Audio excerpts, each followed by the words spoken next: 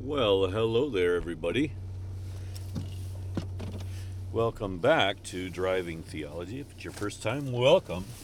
This is the fourth week of Advent, so I'm going to be talking about peace today. And I realize, hold on, let me get my seatbelt on. I realize that I have messed up the order of the Advent order, but it's all good. We'll make her work somehow. Anyway, it is December 21st, Wednesday, and as usual, I am on my way to work. Been having a lot of Christmas events this week. Had the debut of my new jazz band this week. We debuted at a friend's party, a Christmas party. We did about a 30 or 40 minute set, which was nice, of Christmas jazz music. Sorry, I've got stuff piled up in my car for Christmas party, and it's all over the place, falling all over the place. Oh, and I think I just realized I forgot my indoor shoes. Oh well, slippers today, I guess. So yeah, that's what's going on with me. Lots of Christmas stuff this week. The jazz band thing went pretty well. We did just a bunch of jazz standards and threw in a hymn. We did Silent Night, Stille die Nacht. Of course, we did in English. And then just some other Christmas favorites, and it was a really interesting experience. It was my first time kind of being in such a free environment like that for a sustained period of time. And when I say free, part of it's that I'm just not used to performing in this way, so there's a lot of particulars that you don't know you need until you actually get to a performance situation, and you realize, okay, in this kind of situation, we should have prepared for this or that or this or that, and which is, there's no other way to do some of that stuff without performing. You just learn stuff through performing. But all in all, I think it was a really good experience, and looks like we have a second gig now this week, which we'll do, and that should be really fun, actually. We'll do the same group, same songs. I'm actually thinking to try to challenge the band and add another song or two just to see what they think, see if they're up for it. And what I've learned through this is that, man, a lot of Christmas music is jazz based, a lot. And it may be because the commercialization of Christmas kind of coincided with jazz, with the rise of jazz and jazz music. Well, I don't separate jazz from jazz music. Sorry, I'm going to rearrange some stuff here so it doesn't flop around so much. Maybe that's what it is, so a lot of the soundtrack to Christmas, if you will, is jazz.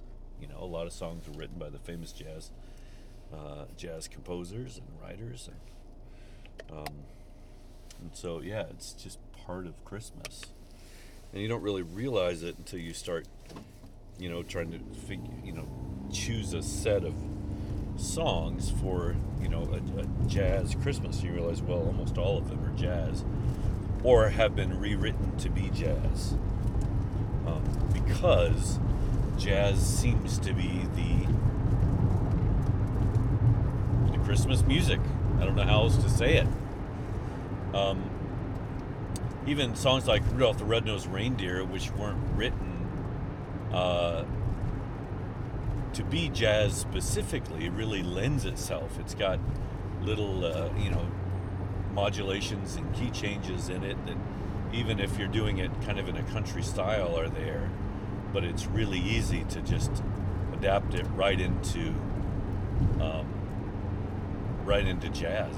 It was written in the same era, so I suppose there's a similar aesthetic that was prevalent across all genres or several genres. And I think, probably talked about this before, but jazz, country, rock and roll, blues, gospel, and then rock and everything that's come after it, pop and what have you, they all have similar roots, right? You have the African roots, and then you have African American roots to all of this music. And so I suppose, in a way, of course, there would be similarities, right? Similarities in balance and symmetry, right? The way the songs are written, the forms that they're written in. Excuse me. Because if I'm not mistaken, Rudolph was first performed by, I want to say, Gene Autry, kind of as a cowboy country Christmas song, 3 C's. But yeah, it still feels jazzy. It feels like jazz, and I think it's very interesting. So as you explore these older traditional Christmas songs, you find out a lot about them when you approach them from a jazz standpoint. And what separates jazz from the other genres is just really the number of chords and the tension that's added in each chord, and that beautiful resolution that only jazz can manage. Resolution with tension. It's kind of an interesting thing, but it's been fun exploring jazz these last 3-4 months. It's been interesting. One thing I will say, though, that and this is not about theology but about music, I will say that there's something different in pop music these days. I don't feel like blues, jazz, gospel is the prevalent mover, but more of folk music. And I say folk music because there are certain chord changes or chord progressions that are prevalent in today's pop music, and they seem to be just repeated over and over and over. And hip hop and pop, which are very closely related, to me seem to draw more on folk chord progressions than jazz, gospel, blues, anything like that. So I don't know. That's just kind of an epiphany I just had. Might be a bad one. I don't know. So peace. I think it's actually appropriate for peace to be the last candle, because I think, hope and faith and joy to some extent, and I think I talked about this last year in my Advent messages as well, but they seem to be emotions. And of course, peace can be an emotion. I'm not saying it's not an emotion. It can be, right? To be calm, to be at peace. But it's also, I think, a state of events that Christ ushered in. It's a way of being that is now possible, that perhaps was not evident before, right? That you can now live a life free of fear and worry, and you can live a life of peace. And the coming of Christ, Christ came in a time when there wasn't peace, right? Things were actually pretty bad, and they got worse. Even while Christ was on earth, while Christ was on earth in the body of Jesus, times were not good, and the lack of peace did him in. That's why he was killed, because peace was not a state of being or a way of being. It was not, and still is not, largely how the world operates. And so Jesus did not, in a lot of ways, he did not bring peace to the world, as far as stopping war, stopping violence, colonialization and conquest and all of these unpeaceful things still in some way, shape, or form persist today, even if just on an economic basis and not a violent basis. They still exist today. And so peace is not something that has necessarily covered the earth like the is it like the water, like the water covers the seas or something like that? I don't remember what it was. Yeah. Sorry, I'm having a little bit of my Americano here. And so peace was offered, and it was shown to be possible by Christ. And I think while Christ was still on the earth, some people began to embrace it. And you could argue that this way of peace, this way of being non-violent in the world, seems to have been something that seems to have been, perhaps, again, if you look at it from a certain perspective, the most objective of Jesus for the most important objective of Jesus for his disciples, the most important thing he wanted them to learn. You could argue that. I mean, there's if you look at Jesus and his teachings from a certain perspective, you can certainly find that there.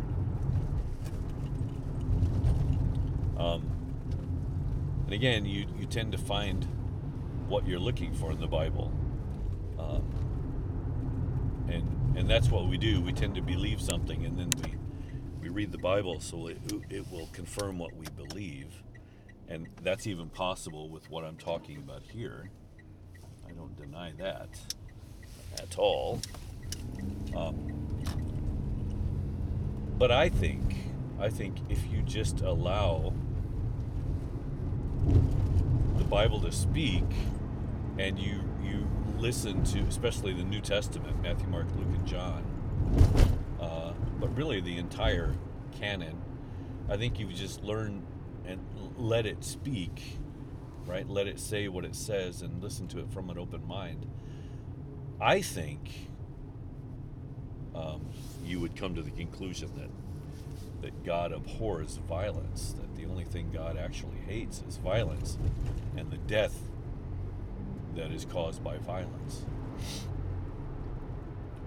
That God and Christ, by extension, are all about, not extension, Christ is God, are all about life, right? Life is what God is about. Creation, the creation of life, the flourishing of life, abundant life, and the,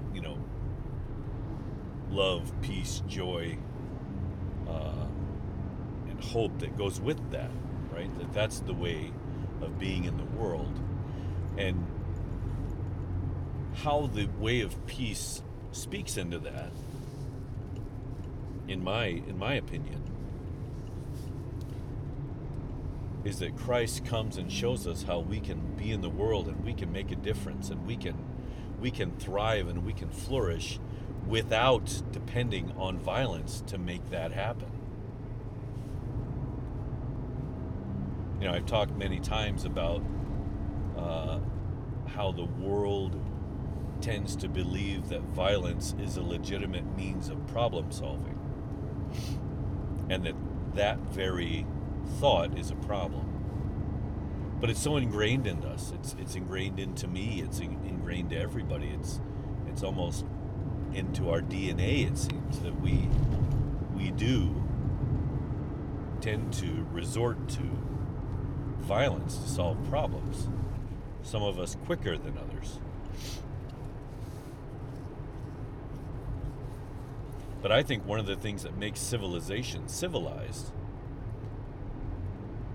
is this notion that there are other ways to solve problems. We can all live together. A large group of people can live together in relative harmony if violence is kept at bay. And that's really what cities are. Now, of course, there's violence that happens in cities, and violence is what threatens cities. You know, we've seen, even in my lifetime, cities be rocked by mobs, violent mobs, riots, burning and looting and shooting. Los Angeles comes to mind. Back, I think, was the 90s. Is that Rodney King, maybe, is who that was. I can't remember. I think that's who it was. And so violence is what makes civilization uncivilized.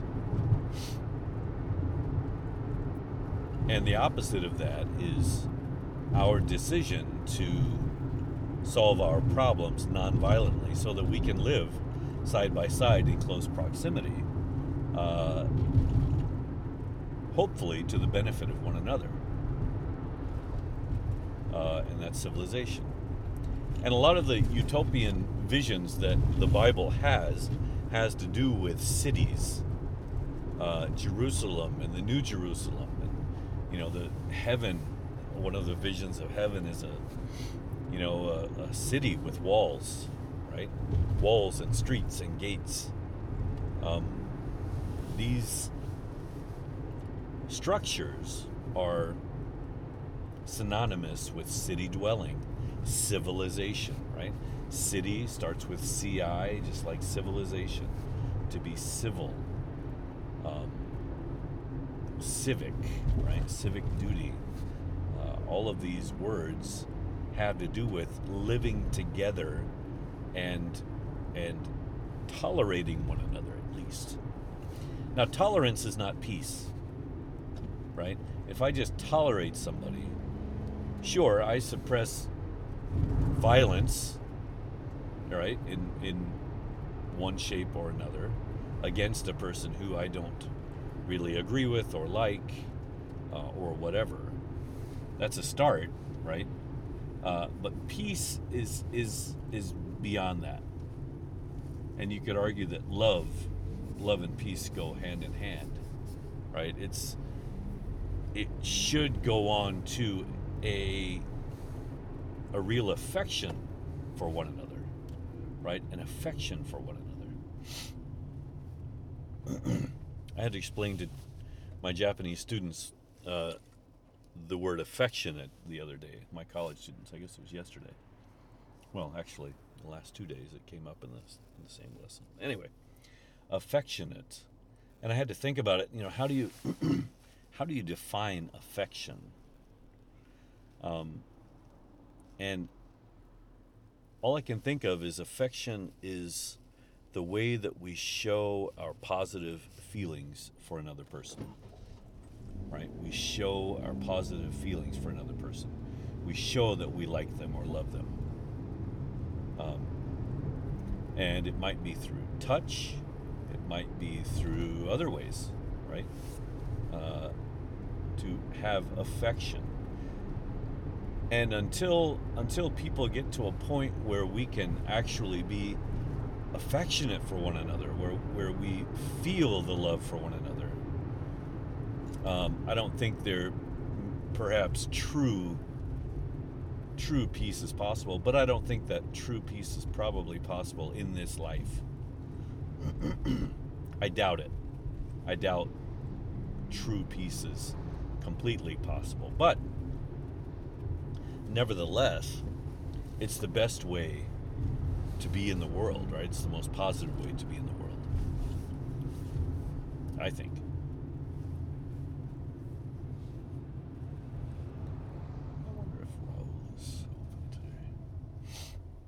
Yeah, so sorry, I'm just having a second thought. There's a restaurant around here that I just thought about, but I think they're closed on Wednesdays, which is a bummer. So let's see if they want a jazz band to come play there. All right, anyway, peace. Yeah, the Bible talks about peace in about, three ways. It talks about peace. It talks about peace making, right? Peacemaking. I was going to say peacekeeping, but I guess it doesn't really talk about peacekeeping. I think civilized societies are decent at keeping the peace, but not very good at making it, at being peacemakers. I know that sounds at a grammatical level, it sounds like we're splitting hairs. But to keep peace really is just to keep people from killing each other. That's the idea of keeping the peace, to be a peacekeeper. But somebody who actually makes genuine peace is somebody who becomes a bridge between people, right? Someone who comes between people with the express intention to reconcile them to one another, a reconciler. And this idea of reconciliation is obviously big in the New Testament. And when you talk about the New Testament use of the word judgment, for example, generally we think of a modern judge who has a list of laws that he has to judge people by, and then a list of punishments for each infraction. I never know the infraction. Infarction, I think, is something to do with the heart. So, you have crime and punishment, right? It's all about, if you do this crime, you have to get this punishment. And that's how we keep peace in our society, right? We try to encourage people to follow the law by scaring them with various punishments, right, if they don't. And that's peacekeeping. But God's use of the word judgment, and the Bible writers' use of the word judgment throughout the New Testament, has more to do with reconciliation, and that is making peace, reconciling two people to one another, and that is restoring affection, restoring trust, restoring relationship, right? It's not about punishing the one who did the wrong, but finding a way by which the two can go back to the original relationship before the wrong occurred. Both. Modern judgment or justice does not do that justice, if I may say so. The modern way of justice does not reconcile people, not all the way, not completely. In fact, the modern way of justice is, if you do something that's against the law, you are now labeled a criminal, many times for the rest of your life. You now have a title, felon, for example. And that is not promoting reconciliation. That's actually helping to foster distrust. And the other thing it does is it puts the justice system in a holier than thou kind of status, right? We are better than you because we are not felons. You're a felon, we are not, therefore we are better than you, and you can never be reconciled to the point where you will never lose that title felon. That title felon will follow you for the rest of your life. That is not reconciliation. It's not reconciliation. That is vindictiveness. It's arrogance. It's a lot of things, but it's not reconciliation. And so the world today does not do a good job. And I think in general, the world is moving away from violence. It's becoming less and less violent. We are tolerating violence less and less. We don't have the stomachs for violence for the most part anymore. For the most part. Some do. And so we're moving away from violence as a legitimate means of problem solving in the world. But when push comes to shove and something is threatened of ours that we value highly, then we will resort to violence. And that includes the so-called Christian nation of America, as well as every other nation, nearly. Japan, in that regard, is probably one of the most Christian nations there are. Japan doesn't directly involve itself in killing of any kind, even the army. They are a self-defense force, and they will take up arms if threatened. That does happen from time to time. But in general, they are not allowed by their own laws to make preemptive war. And they're not allowed to join in other people's wars, not with weapons. They may serve in other ways. They may be support.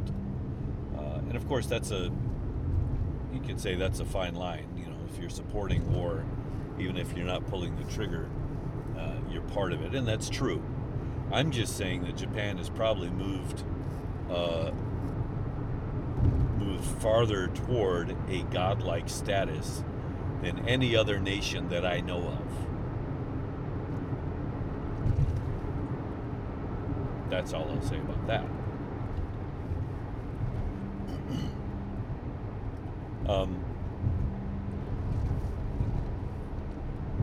So, peace. How do you become a peacemaker? I think the first step, and this is why we celebrate Christmas, is to kind of bask in and immerse yourself in the promise of peace that Christ ushered into the world when he was incarnated in this baby Jesus. Embrace that idea of peace, and embrace the idea of reconciliation. Long for it,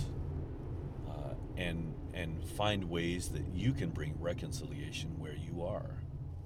Right? Find ways that you can reconcile people, that you can restore relationship in your own context, in your family, at your job, at your school, what have you.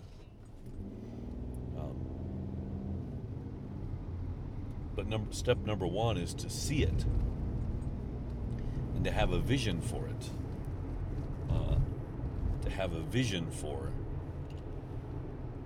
reconciliation. To see that it's possible.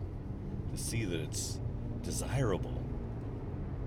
To see that the lack of reconciliation is one of the biggest plagues in the world today.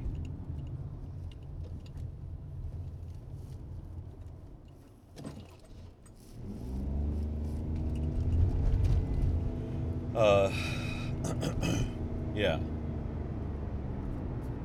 And so this Christmas season, just listening to the angels sing to the shepherds, glory to God in the highest, and peace on earth, and goodwill toward men. Right? The angels were announcing, I think what they were announcing was God's status with the world. He has peace with the earth. He is not at war with the earth in any way, shape, or form. Peace on earth. And that God has nothing but goodwill toward men. He has only love and affection for mankind and nothing else. Peace on earth and goodwill toward men.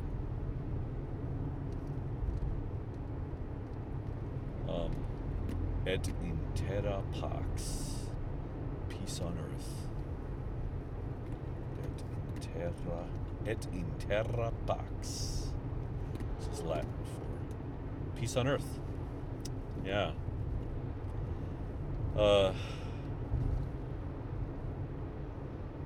Peace. It's something that we've trivialized, right? Here in Japan, every time somebody takes a picture, somebody holds up their fingers, two fingers, and they say peace, right? And they don't know what it means. I ask kids, what do you think peace means? I ask Japanese kids, and they think it means to take a picture. To take a picture. Of course, it comes from anti-violence movements, right? Anti-war movements of the 1960s. I think it's where it came from. Now, originally, that same symbol represented a V for victory, right? And that was the opposite. V for victory was like, yay, we defeated our enemies in war, right? That's where it started, and then it was co-opted and said, no, let's say this is peace, right? Peace. The only victory is peace. Victory in war does not bring peace necessarily. In fact, it devastates one of the parties and does not bring reconciliation. Or at least not as much as it should. I think in a large part the Japanese people have been reconciled to the American people, that we have reconciled one another, but it happened through war. And so, there is a sense, there should be a sense, in which, it was a forced peace, a threatened peace, if you will. Which is not unreasonable at all.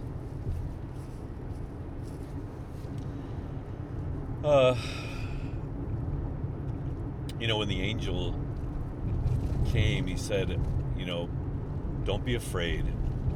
I bring you tidings of great joy.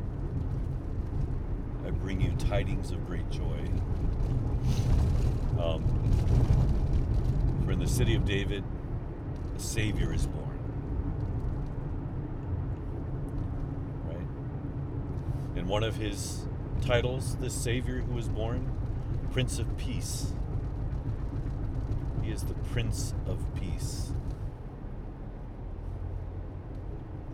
He's mighty, but his might is in his peacemaking. Yes, he's the mighty God, but he's the Prince of Peace.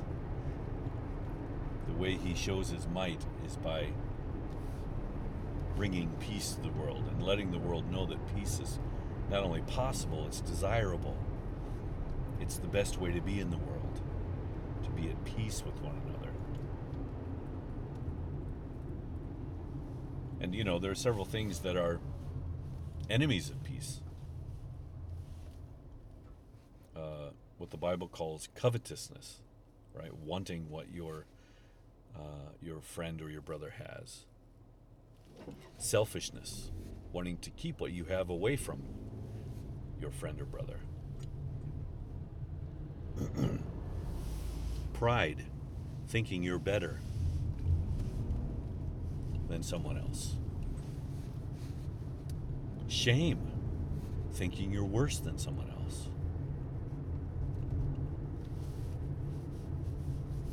None of these things really bring peace, right? They're enemies of peace. And a lot of other things. But in a nutshell, I think if you were to take those four things and work on them, I think you would begin to be at peace with a lot of people. For sure. Yeah. I think so. I do. Work on your pride and your selfishness and your covetousness.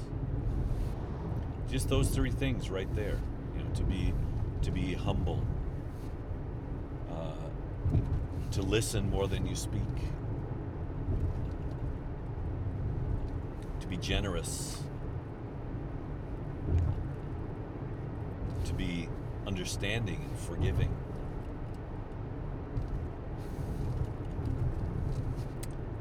Peace. Yep. Peace. Well, it looks like I'm going to barely make it on time to my job. I thought I had plenty of time, but it doesn't look that way.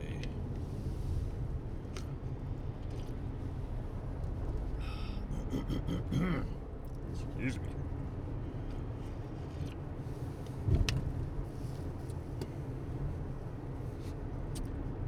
Yeah, so I think we'll leave it right there for today. I wish you all the peace of the season. I hope that you will find ways, little ways, local ways, personal ways to lean into peace. Keep focusing on the hope, faith, and joy of the season, and the peace. Yeah, thank you very much, and Merry Christmas. Bye-bye.